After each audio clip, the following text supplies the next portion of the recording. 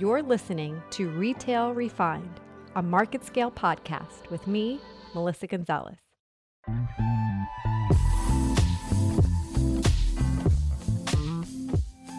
Hi, everyone. This is Melissa Gonzalez, CEO and founder of the Lioness Group and principal at MG2. We're here with another episode of Retail with Melissa. I have an exciting guest today, Greg Petro, founder and CEO of First Insight. With decades of experience in retail economics and growing SaaS businesses, Greg has helped to build First Insight, a technology company transforming how retailers make product and pricing decisions into the world's leading platform for creating differentiated product. He has extensive knowledge in the retail and technology industry, having held previous roles at i2 JDA, Saks, Inc., and Macy's. His expertise and dedication to the industry has been touted at events including NRF's Big Show, WWDCO Summit, and in publications such as the Wall Street Journal, Forbes, Fortune, CNBC, and the Financial Times, where he's discussed how retailers can navigate today's disruptions.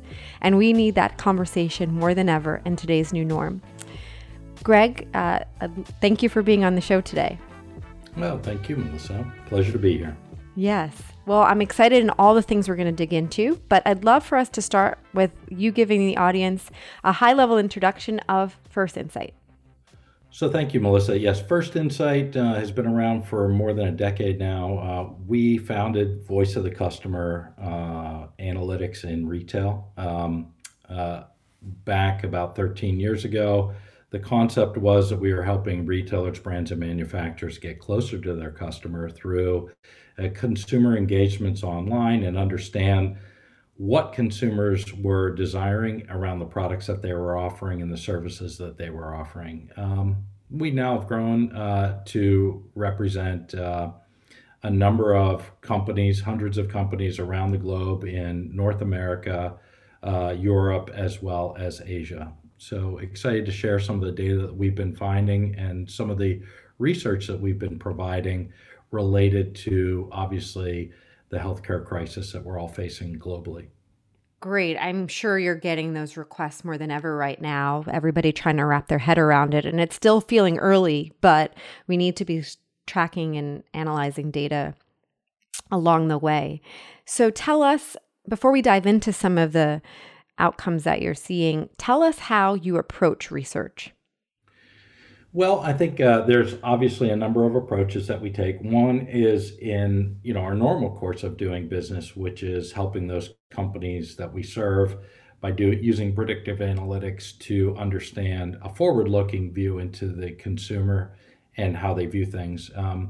In the information I'm going to share today, we leveraged our platform as a service to our customers and to, I think, society at large, to share information around the demographics of the United States and how they were feeling currently given the COVID crisis. And we were fortunate in that we started this research in getting large demographic samples at the end of February. And so even before, I think, the huge effects that we're all feeling today. So we're fortunate in that we are one of the few, if maybe the only company who's been surveying customers and researching this since the beginning, and have now what we view as longitudinal data in two studies, and soon to be our third, upcoming this week, around how the consumer is reacting and responding by generation, amongst other segmented questions that we've created. That's great. Yeah, I mean, because again, we're going to have to understand that whole curve, because we really don't know where we are in this process, and everybody's trying to understand the trajectory of it. And you really do need that holistic look of the data, right, in order to do those predictive analysis that you're talking about. So who are some of the customers that you guys have today?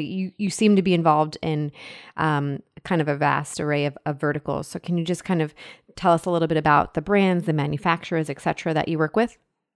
Yeah, our ecosystem of partners, as we describe them, companies that leverage our technology, range from small to very large companies, from manufacturers to brands to retailers. And just to give you a sense of that, it is companies like on the manufacturing Li and Fung, brands like Under Armour, and retailers like Dick's Sporting Goods and Kohl's, etc. And as I said, everywhere, those are some just larger examples, but we also have customers that we serve in each one of those segments.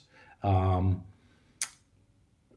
down to $50 million, and in some cases below in revenue. And then in every product category you could imagine, from apparel, footwear, accessories, shoes, sporting goods, obviously, um, even in certain food categories and wholesale, I'm sorry, like warehousing companies as well. So big box that we're serving in almost every product category.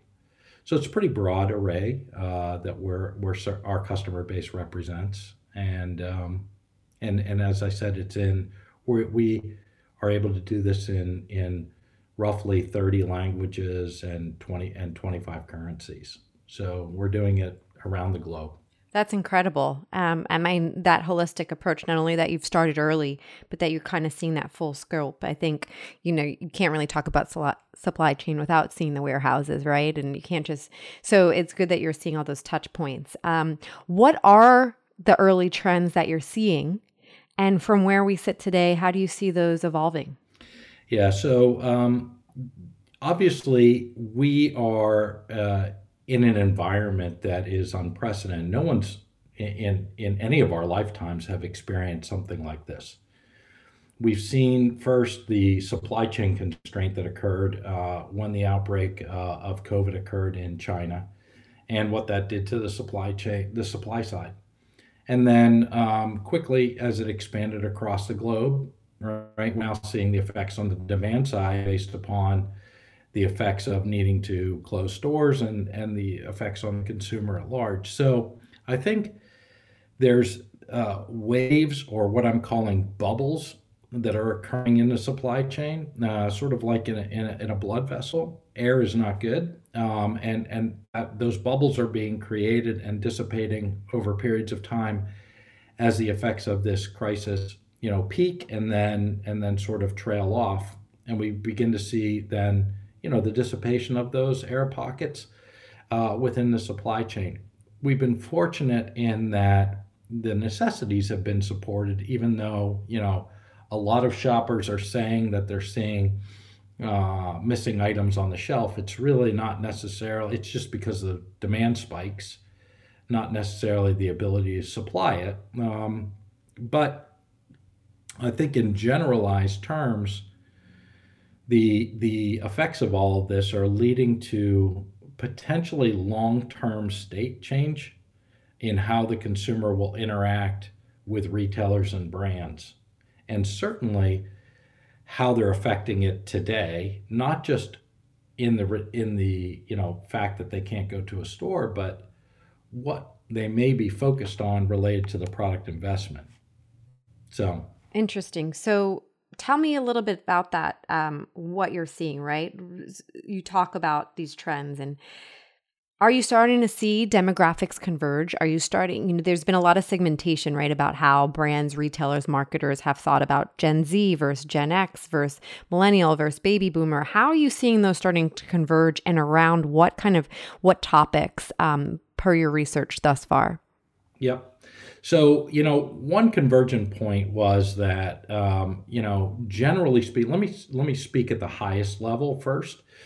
The key points that we found are that, everyone was concerned about the coronavirus, COVID-19, when we first started reaching out, but not to a degree that I would say, alerted us, as a whole, that there's a major concern, 66% in fact. And you would think now retrospectively, if you went back a month, which is a long time in this environment with the amount of changes that we're facing, that 66% should have been 99%.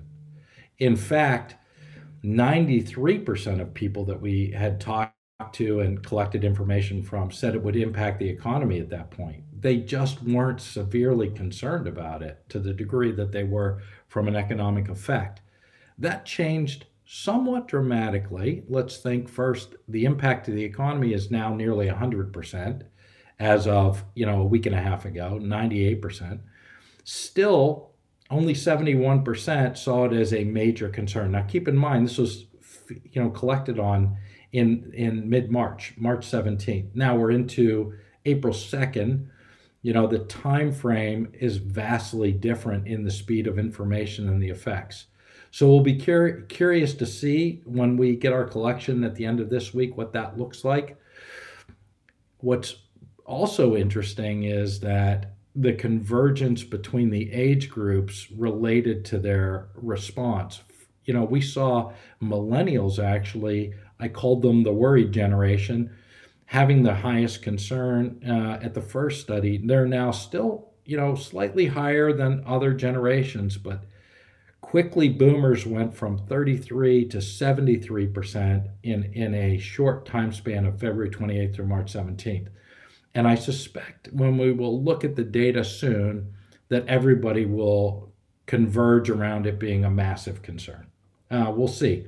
The effects related to how people are behaving, seem to be affecting the boomers in the last couple of weeks and women more than it does, and this is demographically based upon what they've shared about how they're shopping and where they're shopping, more than it did men. Now, it's not to say that everybody hasn't changed, because they all have dramatically, but those two groups seem to be accelerating their addressing of that, and you can then make some suppositions coming out of that. And so in what ways for those groups, right, boomers and women, what kind of changes are you seeing based on that?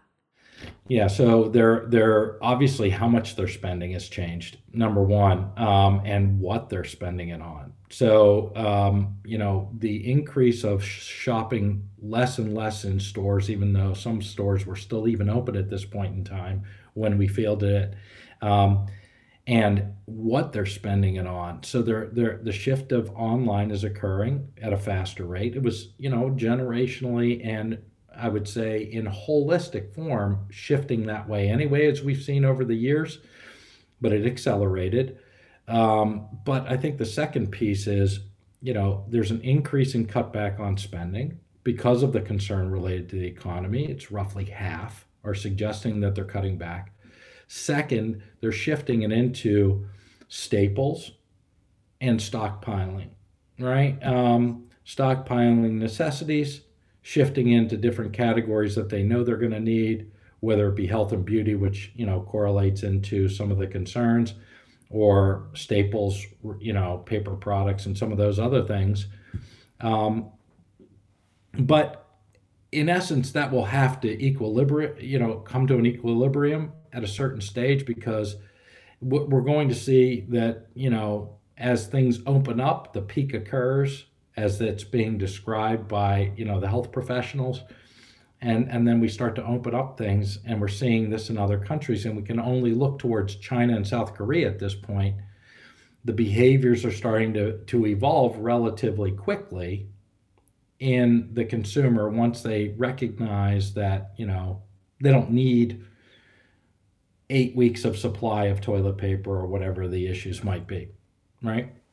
Correct. The whole phenomenon around toilet paper is really interesting to me. I don't know if you have any data around that, but what made toilet paper be the thing that everybody hoarded first?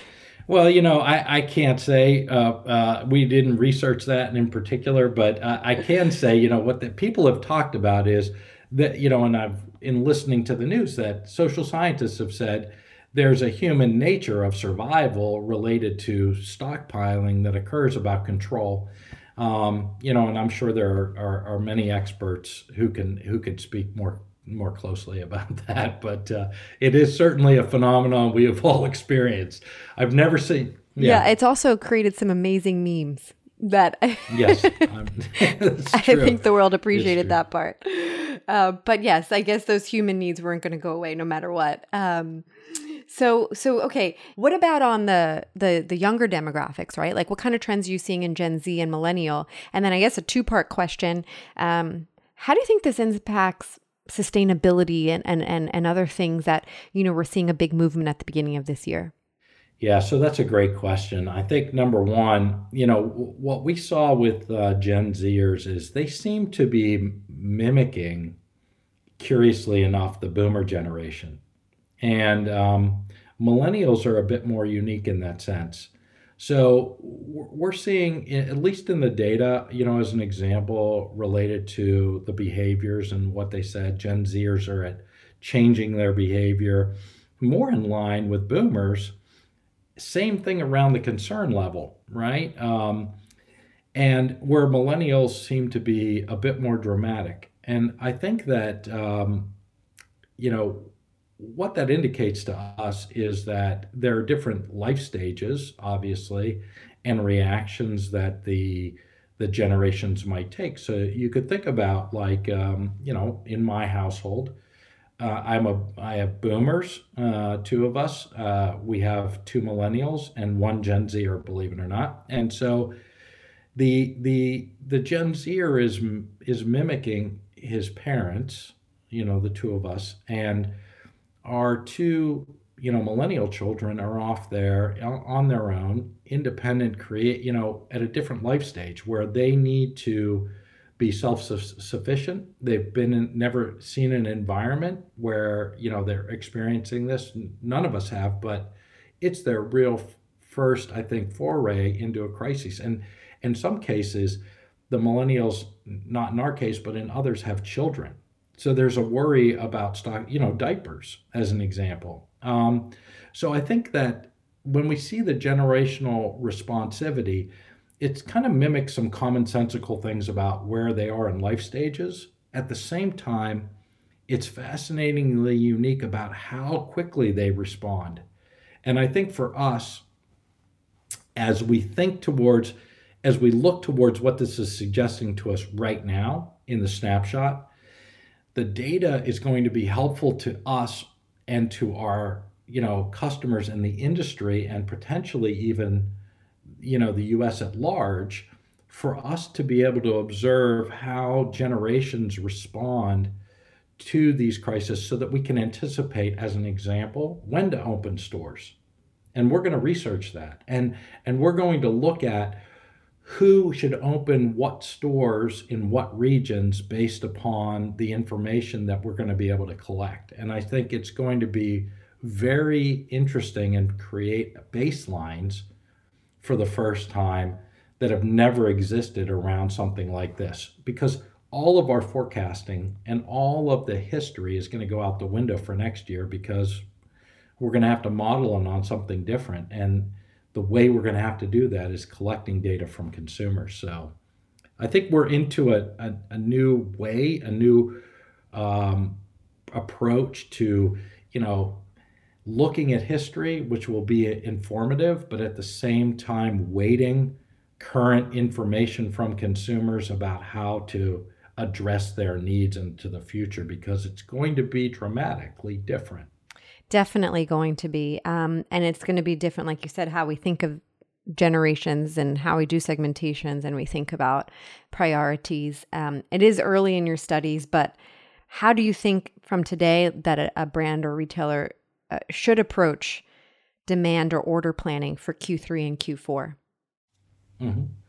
Yeah, so I think the first thing is you need to recognize we collectively are going to come out of this as a human species, and we also are going to rebound to some degree when we do. These are not prognostications or predictions. These are sort of common sense that we know are going to happen, because we can't sustain a closure from an economic perspective for ad infinitum. When that does happen, the behaviors are likely to be different from consumers about where they shop. Social scientists have studied it takes 28 days to form a habit, something I've heard in the past. A lot of people are going to be shelter in place for at least that period of time. And it's going to take a period of time for them to evolve out of that.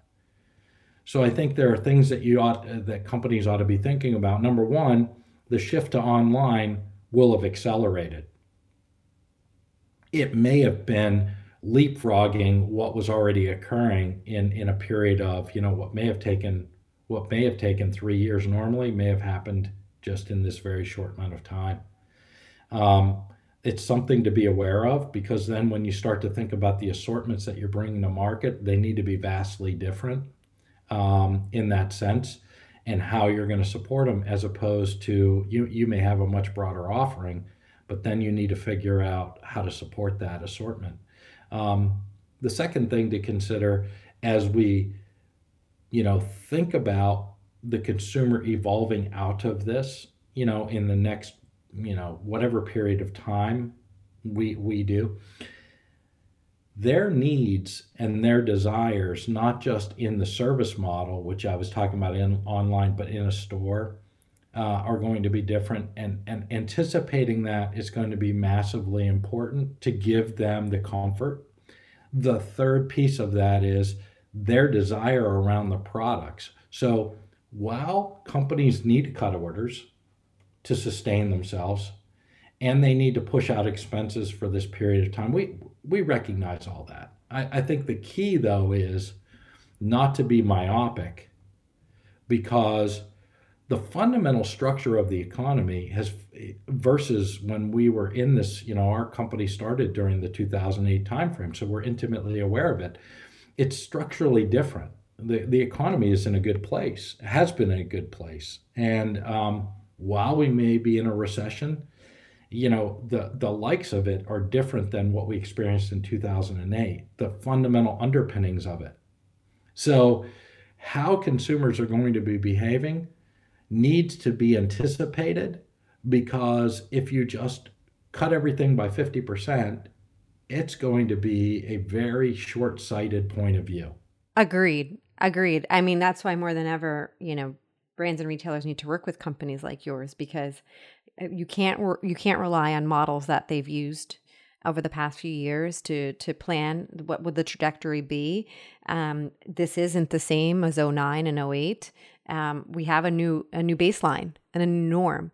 And I think it's interesting too, because I've watched some predictions around what are we going to see with the consumer. And on the flip side, even though we're going to be reconditioned on these 28 days, we are also going to go back a bit to human nature. So it's like, how do we balance that out? I don't think we're going to stay home forever. I think human nature, we're going to want to get back out. We are going to want to interact with people. We are going to want to see, our hairstylist, and we are going to want to go to events. But we might want those things to show up a little differently. So really wrapping our heads around what that means is going to take a lot of kind of digesting of data and trying to come up with the most informed guidance as possible. That's right. And, I've been talking to a number of C-level executives over the last several weeks, and, an analogy I'm using, whether you want to do it in the examples of what we're watching in the press briefings with the healthcare experts, or, I like the simple example of the movie Martian with Matt Damon, or when he gets left in Mars, right, and has to survive. The worst thing you can do in the environment today is sort of shelter in place and not understand the outside environment while you're doing that.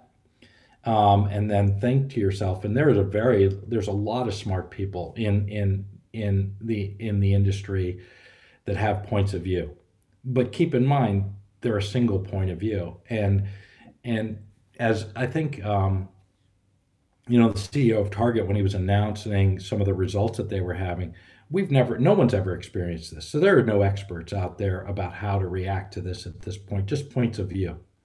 And I think in the movie Martian, you got to collect information out in the hostile environment to figure out how to address it.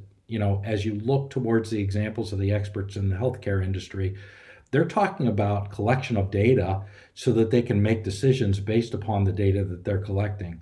We already know, that demand is being shut off. The issue is how the consumer is going to change and how you need to evolve to that. So while I appreciate, the push for services like, and technologies like ours at First Insight, I think, from a public service perspective, I could, and a love for this industry, the plea that I would have to decision makers and leaders at this point are, you need to reach out to your consumers in a structured way to collect data now to understand what they want, as opposed to trying to guess or interpret or what you might think or what a group of people might think.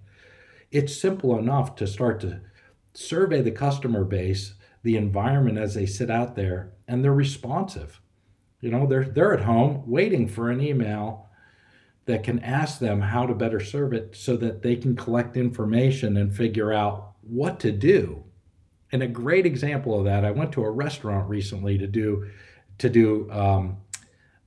pickup, and two people greeted me at the door. I had two different experiences. One, packed area, not really packed, but everybody's trying to stay 6 feet apart, but we're picking up our food, and there's a lot of people bustling in and out. Very uncontrolled, very uncomfortable. You could look at people. And in a second environment, they were very thoughtful. Two people were there. They took lines. They made people, line up across so that everybody was comfortable. And then, curiously enough, they even were thoughtful enough to wipe, to have you sign your receipt and drop the pen in a different bowl, which they said are being sanitized. And I think it's that kind of thoughtful approach in asking customers and anticipating what they might want to feel more comfortable is easily enough done. It's easily enough done. The worst case you can do, though, is just sort of sit there and have meetings internal and never reach out to the customer at this point. I agree. You can't just be kind of inward thinking. And I think you get some great points, sanitizing from a design standpoint, thinking of the materiality of things differently, from customer journey, thinking of that differently, the way contactless payments are going to change the checkout. There's a lot of elements to think through. But before we do wrap up, I think it's good to get data. So I have some poll questions I'd love to ask you, okay, and see how you're interacting in today's world. My first question to you is, what new categories, if any, have you been shopping online? Interesting. I let me think about that. I've probably spent more time thinking about lawn care, because I have a pretty big lawn, and while I have equipment, I'm thinking to myself, what more could I be doing with some of that as the weekends transpire, and I'm can't really get off the property or shouldn't be off the property. How can I contain myself and do more activity? So that's one category that I certainly have spent more time on. I love that. I've definitely spent more time fixing up my house. I think in some ways we're going to come out of this better than the way we went in. All of That's our right. houses are going to look better. For sure. Are you, on a live streaming standpoint, have you kind of converted to any of that? And if so, what live streaming apps are you using most? Insta Live, TikTok, Facebook? Yeah, I have to say, honestly, given the fact of running a global business and at the same time trying to keep up with the news, it's my behaviors on that side have not changed too much, just because the amount of work has gone up precipitously. So I wouldn't say my personal I've observed many around me, let's say, change theirs, but not myself. Okay, fair. It's good that you're busy. We need you to be collecting data and analyzing it for us. And then my last question would be, if you had $100, what purchases would you be prioritizing? Well, given the fact that I've tried to stay away from carbs recently, I would say maybe macadamia nuts and some other nuts. Yum. I just had them for a delicious salad, so I love that. There you go. Yeah, well, I'm all out of nuts, so I got to go figure out how to to restock that piece of it. Okay. Well, good. We have some data insights in here from you. Thank you for humoring on this. Everyone, this was Greg Petro, founder and CEO of First Insight, with a wealth of knowledge. This was really insightful. A lot to come ahead still as we figure out what the new norm will be as we get to the other side of things with the coronavirus. But this was a great conversation. Thank you so much for your insights. Great to be with you, Melissa. Thank you.